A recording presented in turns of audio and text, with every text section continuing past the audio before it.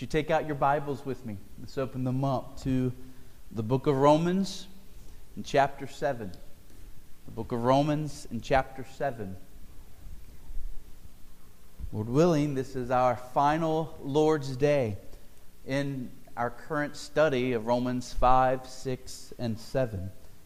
Lord willing, this morning's service and then in the evening service, we will wrap up our study of these chapters. I do hope that they've been beneficial to you and a blessing to you. I pray that they've clarified things, that they've benefited your soul. Very soon, I'm not sure exactly how soon, but very soon, we will be moving to Genesis to wrap up our study of that book with the life of Joseph. And so we will be entering into the life of this 17-year-old boy and watch as he grows and as God does some really incredible things through him. And I think that will be a very encouraging and edifying time for us as well. Let's begin reading Romans 7, beginning in verse 13. Beginning in verse 13.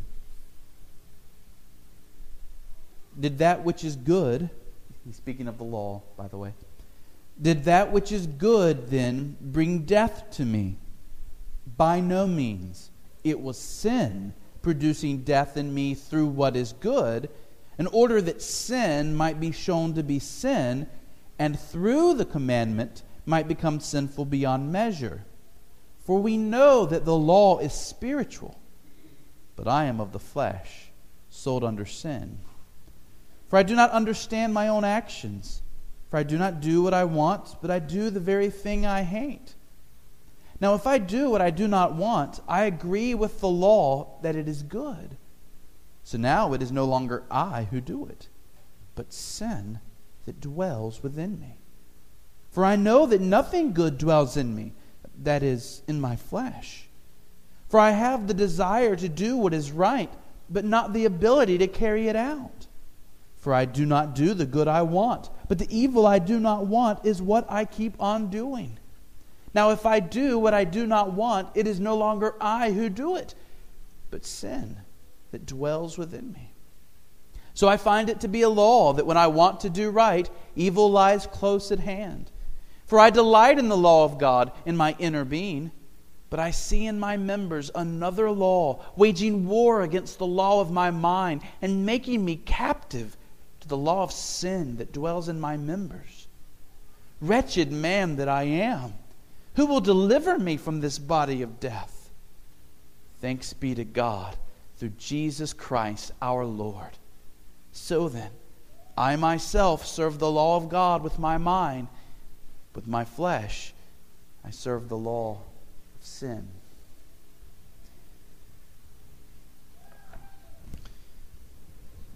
Over the last several months, we've been in Romans 5, 6, 7. Over these months, we've been learning about personal holiness. The truth that Christ has saved us for holiness. Those who have been made right with God by faith in Jesus are to live as holy people. However, the last thing I want for us is to begin thinking about the Christian life only in terms of this fight for holiness. If we think that the Christian life that we are living is only about this fight for holiness, we miss the bigger picture. We need to remember that the Paul who is writing to us in Romans 5, 6, and 7 about living holy and obedient lives is the same Paul who is going from town to town, putting his life on the line for the sake of the spread of the gospel. Remember, one of the main reasons Paul was even writing the church in Rome is to ask for their help in getting the good news of Jesus into Spain. Friends, the Christian life is not just about pursuing holiness. It's about pursuing holiness in the context of living for the fame of King Jesus. If we pursue holy lives while being unconcerned about the lost around us, if we pursue holy lives while not being passionate and intentional in helping to get the gospel to those who need it most, we're not really pursuing holiness at all. Holiness means loving God And holiness means loving others. And so if we're not actively seeking to live in a way that gets the glory of God to be seen by others, both around the world and in our own neighborhoods, we can't really say that we're pursuing holiness. So don't miss the fact that Romans 5, 6, and 7 come in this missional context. Don't get content in a life of fighting for personal holiness while millions around you die and go to hell, blind to the Savior who is worthy of their worship and love. Living a life of mission intensity, wanting the glory of God to be seen, and living a life pursuing personal holiness, these are not two separate, warring things. No, these things are best friends. And these things should be together in your life. A concern for personal holiness, a concern for the glory of God being tasted and seen in the world around you. Now, we've already seen Paul's main point in this passage. It's verse 12. We've seen it again and again. The law is holy. The law of God is good. The law of God is better than gold, sweeter than honey. The law of God is a gift to us for our good, a lamp to our feet, a light to our path. The main thing that Paul has been getting at in Romans 7 is love the law of God. Luther referred to the law of God as a stick. Before we were saved, God used the law of God as a stick that beat us down and drove us to Christ. Now that we are saved, that same stick becomes a cane that we lean on. A stick that helps us walk the Christian life. The reason why the human race has run into trouble with God's law is not because there's anything wrong with God's law. God's standards of morality are good. God's standards of morality, summarized in the Ten Commandments, summarized in love God, love your neighbor, these are good and righteous standards. Our trouble with the law comes not because there's anything wrong with the law. It's because there's something greatly wrong with us as a human race. Namely, what we saw back in Romans 3. We are wicked. We are twisted and bent. We are depraved and evil. And that's why we need Jesus. That's why we must rely on Jesus for salvation. It is Jesus who saves us from the condemnation of the law. Now, as Paul is teaching this truth, that the law is good, along the way he introduces us to another truth.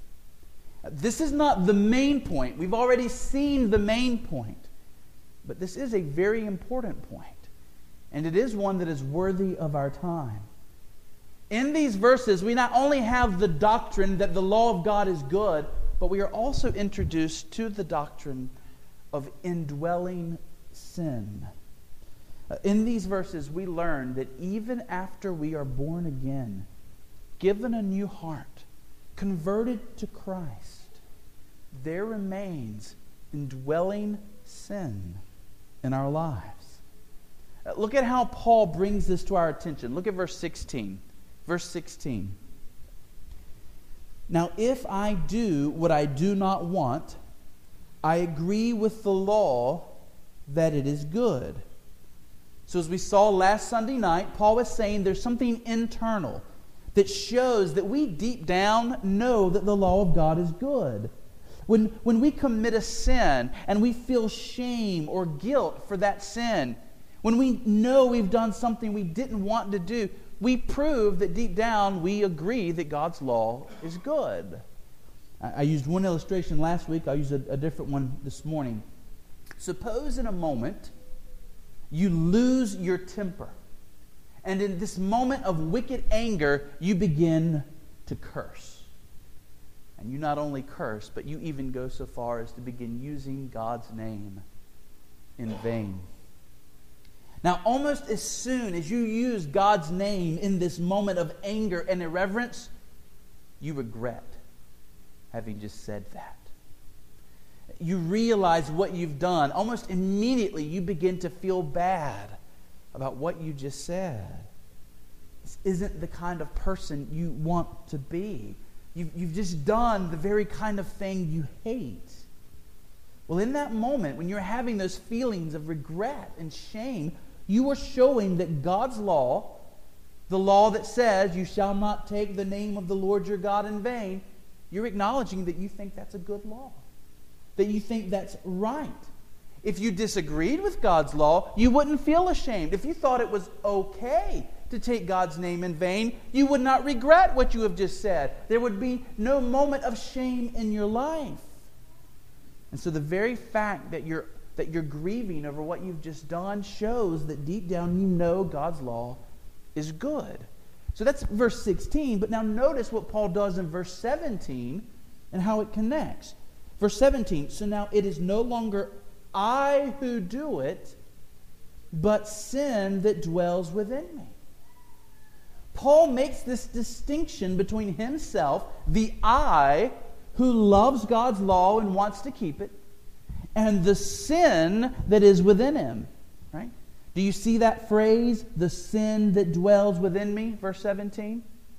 That is where Christians get the phrase indwelling sin. Indwelling sin is that sin which remains in believers even after they are saved. Though the Christian has a new heart, though the Christian has new desires, there is still this remaining sin within us which wars against these new desires.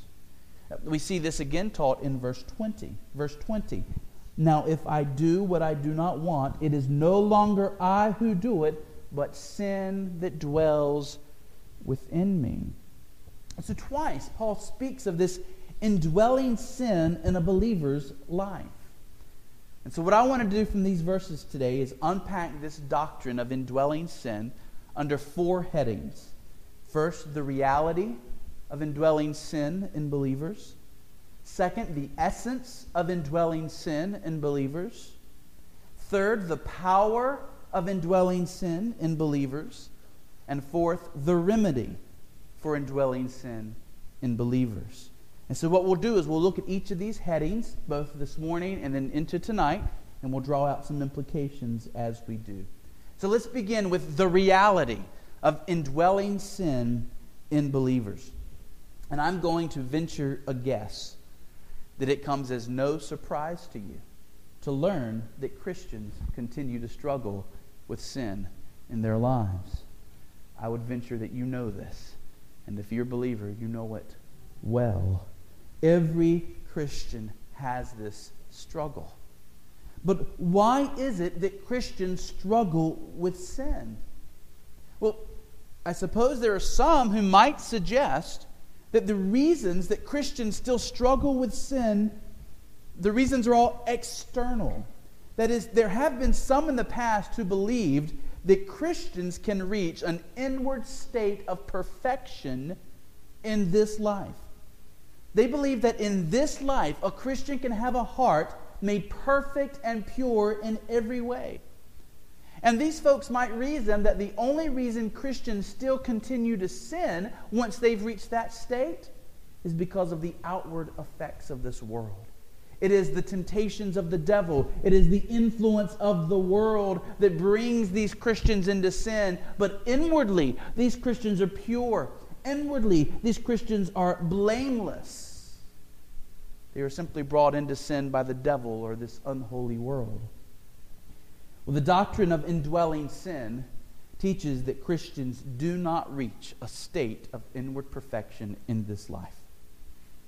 Even the most mature Christians, those of such a stature as Paul himself, will continue to struggle with inward temptations throughout this life. The influence of the world is powerful. And the devil prowls around like a roaring lion seeking whom he will devour. But the Christian's greatest enemy in this life is not the world, nor even Satan himself. It is our own flesh. The greatest enemy we must war against is this indwelling sin, within our own hearts that would lead us away from following the Lord Jesus Christ. I've shown you that Paul teaches this in verses 17 and 20, but we noted last Sunday night that some people don't believe Paul is speaking here of Christians. They believe he's speaking of unbelievers. So let me show you that the rest of the Bible does indeed teach this truth, that Christians must fight indwelling sin. That indwelling sin is a reality in the life of even the most mature believers. And all we have to do is think of the greatest heroes of the Christian faith in the pages of Scripture. Think of those men and women that the Bible holds before us as the holiest who ever lived. These were true men and women of faith, and yet what do we see? Each and every one of them knew what it was to battle sinful desires in their own hearts, even as they sought to follow God. Think of Abraham. Abraham is lifted up in the Bible as the preeminent man of faith. The man willing to leave his own homeland, be a pilgrim in a strange land because God called him to do so. And yet what do we see in Abraham's life? We see moments in which in his heart he becomes gripped by fear and he makes foolish, even wicked decisions. We see moments in which he looks away from God. He fails to trust God. He seeks to get what God has promised by his own power and ingenuity. Abraham was a man of faith, but in this life his faith was still imperfect. Or consider David. David, the man after God's own heart. David is lifted up as one of the greatest men of faith in all of the Scriptures.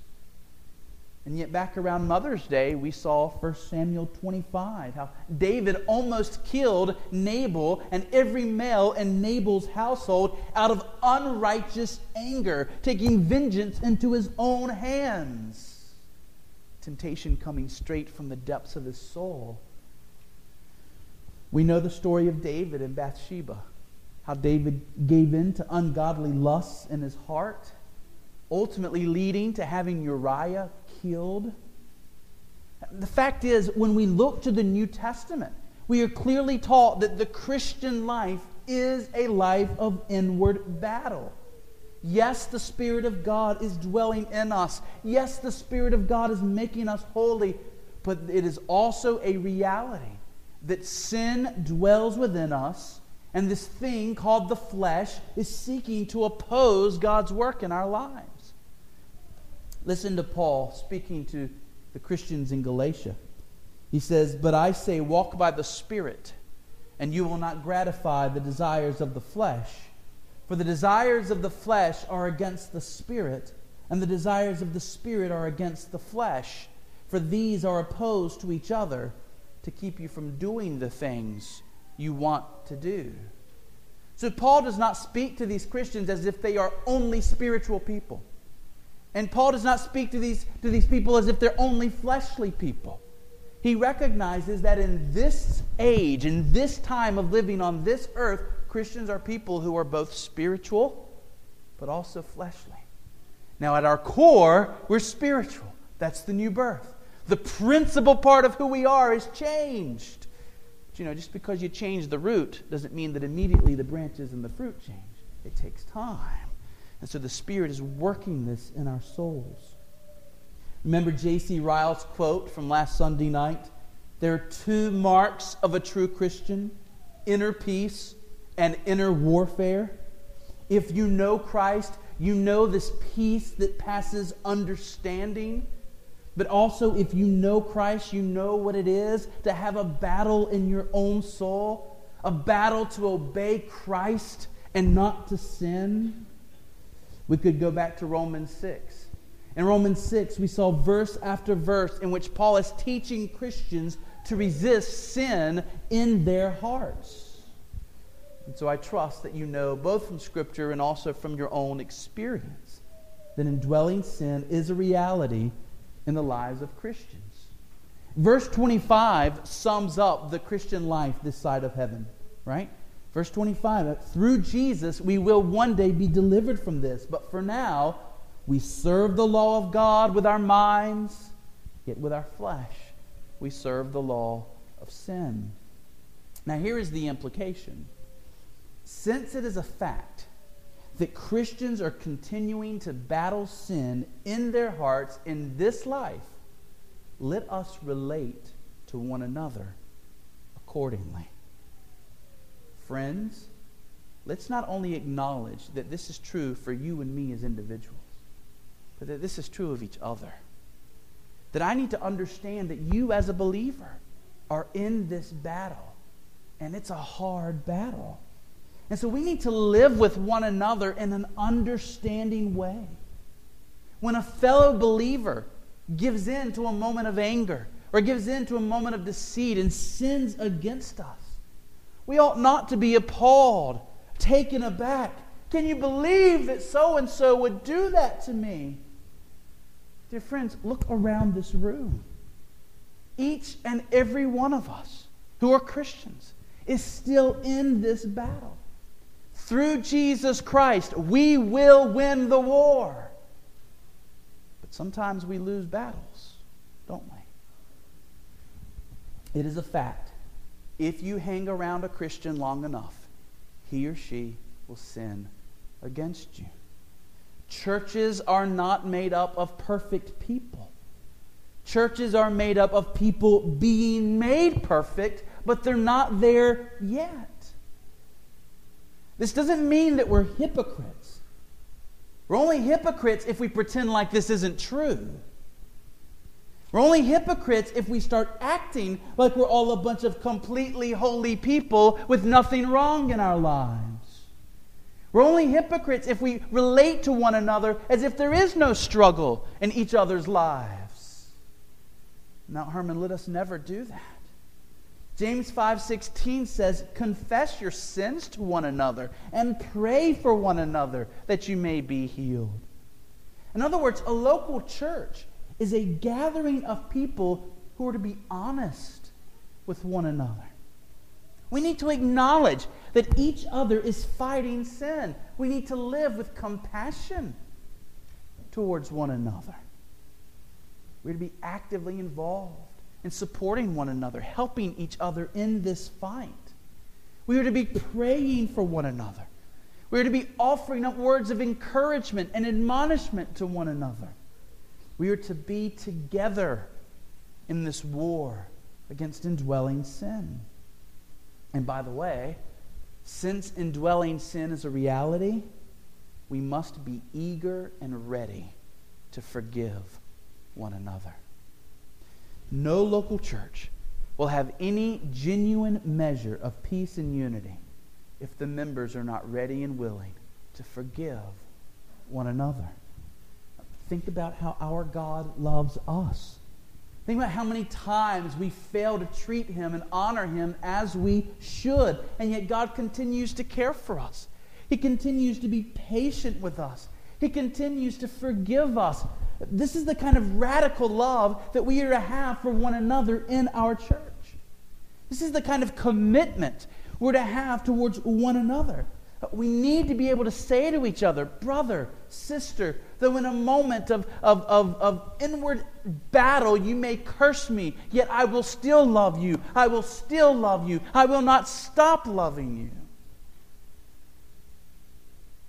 There will be a time when you will be thoughtless in something you say. There will be a time in which I will fail to care for you as I should. There will be a time when one church member will fail to guard the reputation of another. There will be a time when one church member will break a promise that was made to another church member.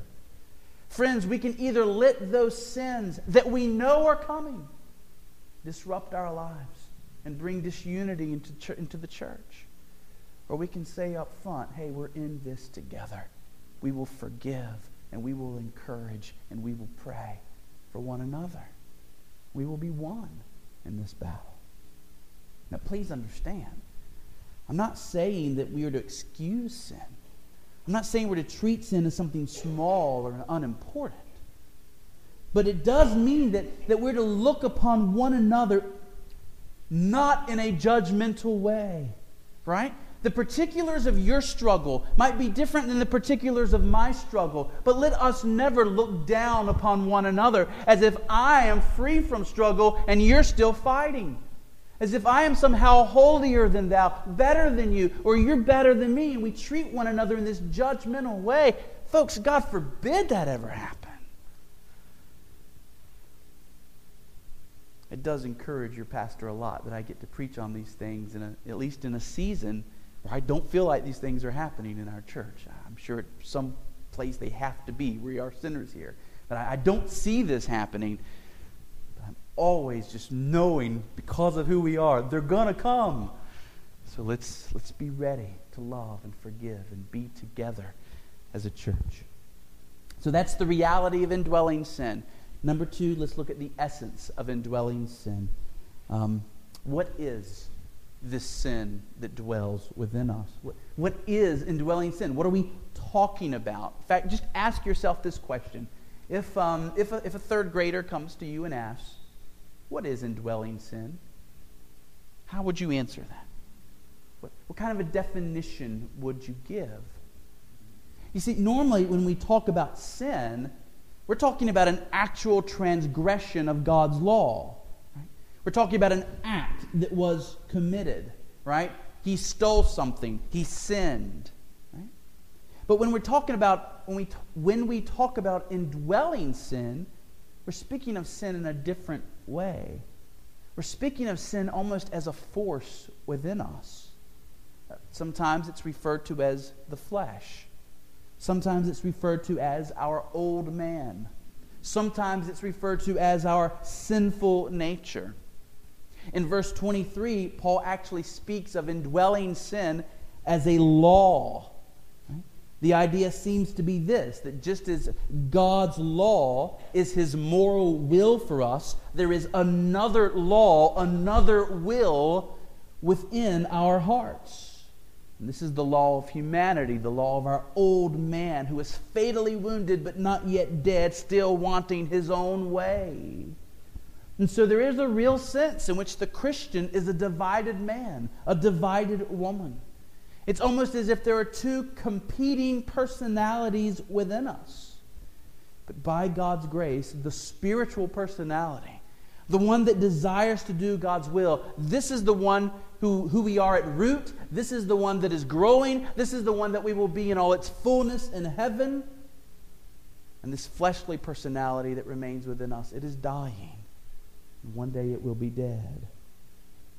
Spurgeon spoke about this mystery, and it is a mystery.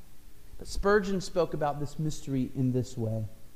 He said, I hold that in every Christian there is two natures, as distinct as were the two natures of the God-man, Jesus Christ. There is one nature which cannot sin because it has been born of God, a spiritual nature coming directly from heaven, as pure and perfect as God Himself, who is the author of it.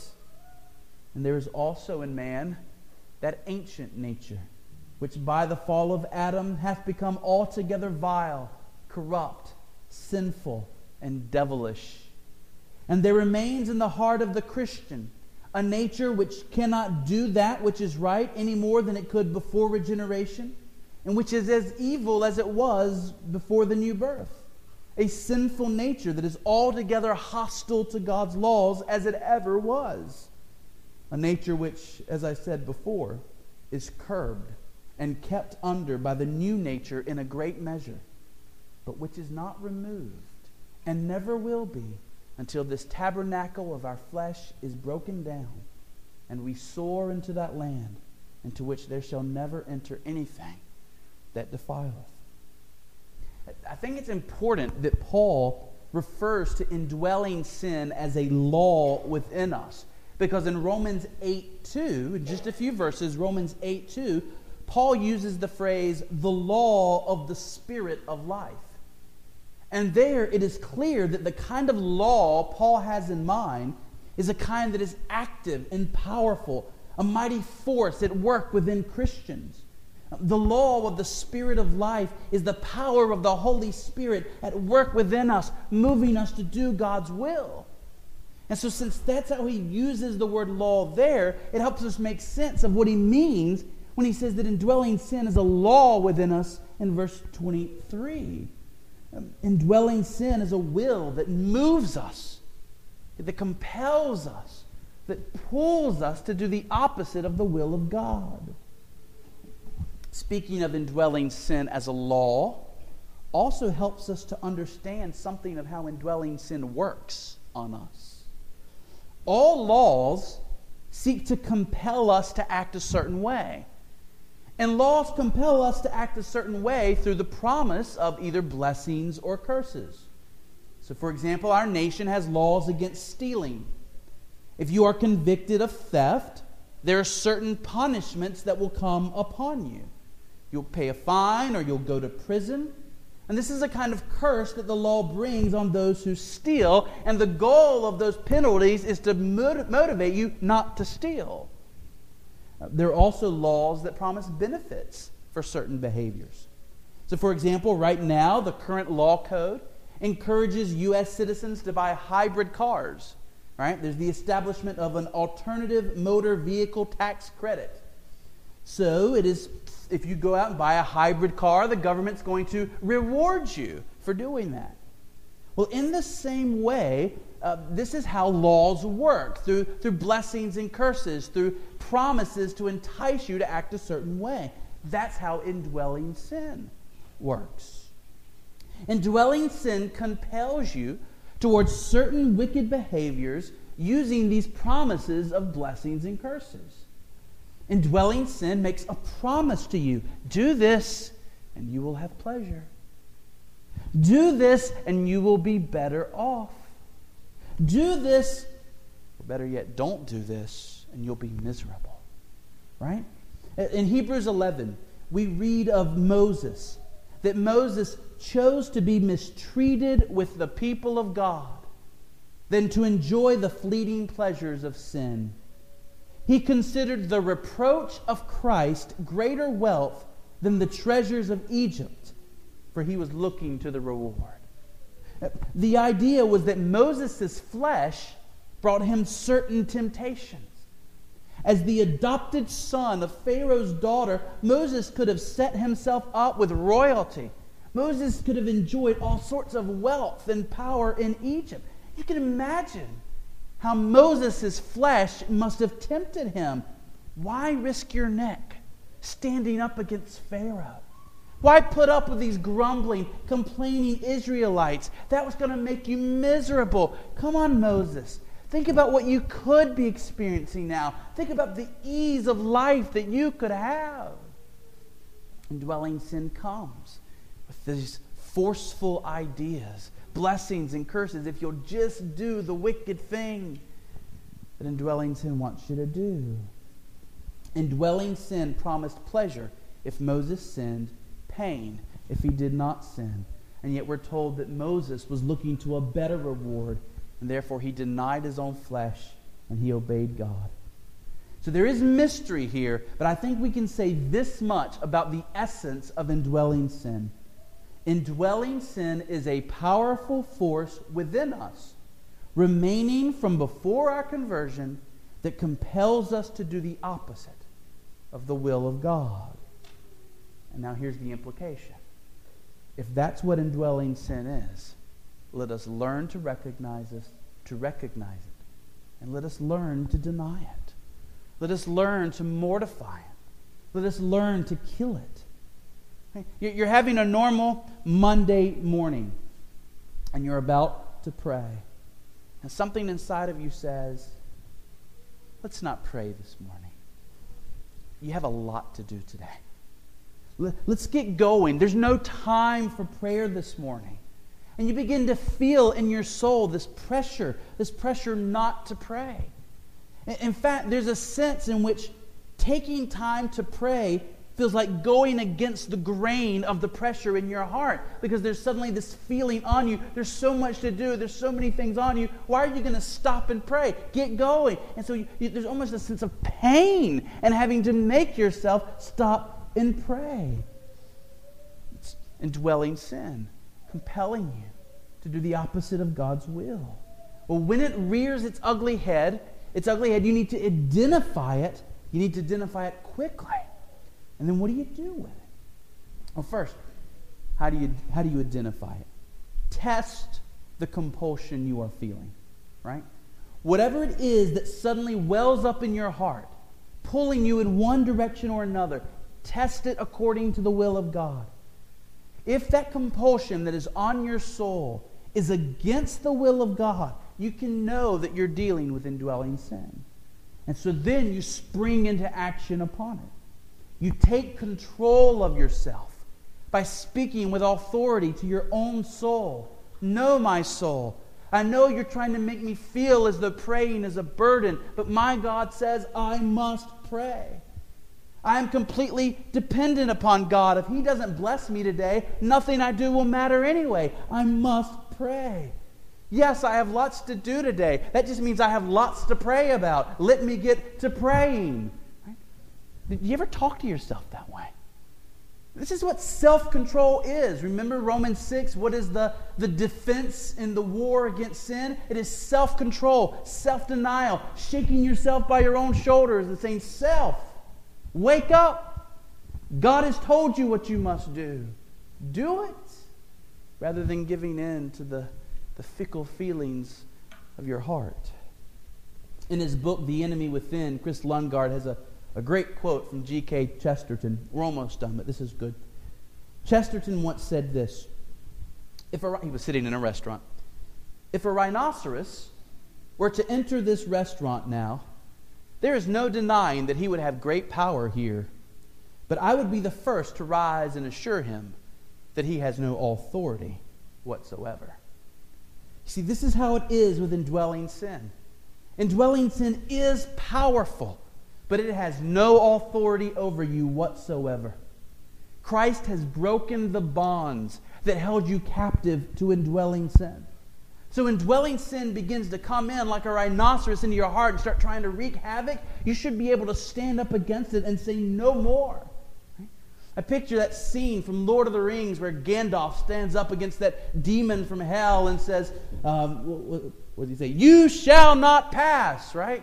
You will not get beyond me. I am stopping you here. Sometimes we have to do that to these feelings that indwelling sin bring. I will not do your bidding. I am Christ. He is mine. I will do His will, not yours. Church, do you know this battle? Do you know these moments that I'm talking about? You have to shake yourself like this.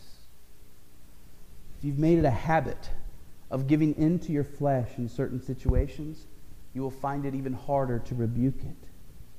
Once you've gotten into a pattern of giving in to some temptation, changing that pattern becomes very difficult. So perhaps you've often listened to indwelling sin when it told you that you were too busy to pray. In fact, perhaps you now seldom actually pray in the morning because you've grown so accustomed to listening to your flesh in this matter. That means you will need to take special care in fighting indwelling sin on that issue. You will need to pray for God's help. You will need to fill your heart and mind with what God's Word says about that issue. You may even need to enlist some accountability. But whatever it takes, look to Jesus for help and take action against indwelling sin wherever you see it. You know the old saying, if you give it an inch, it'll take a mile. So let me close this morning by just reminding us of the big picture. This battle would not even be happening in our lives had God not opened our eyes to our own sinfulness and His own holiness. It was God who first showed us our sin. It was God who showed us the way of salvation. And dear friends, let us never tire of saying it. We are not made right with God by fighting sin. We are made right with God by resting in Jesus Christ.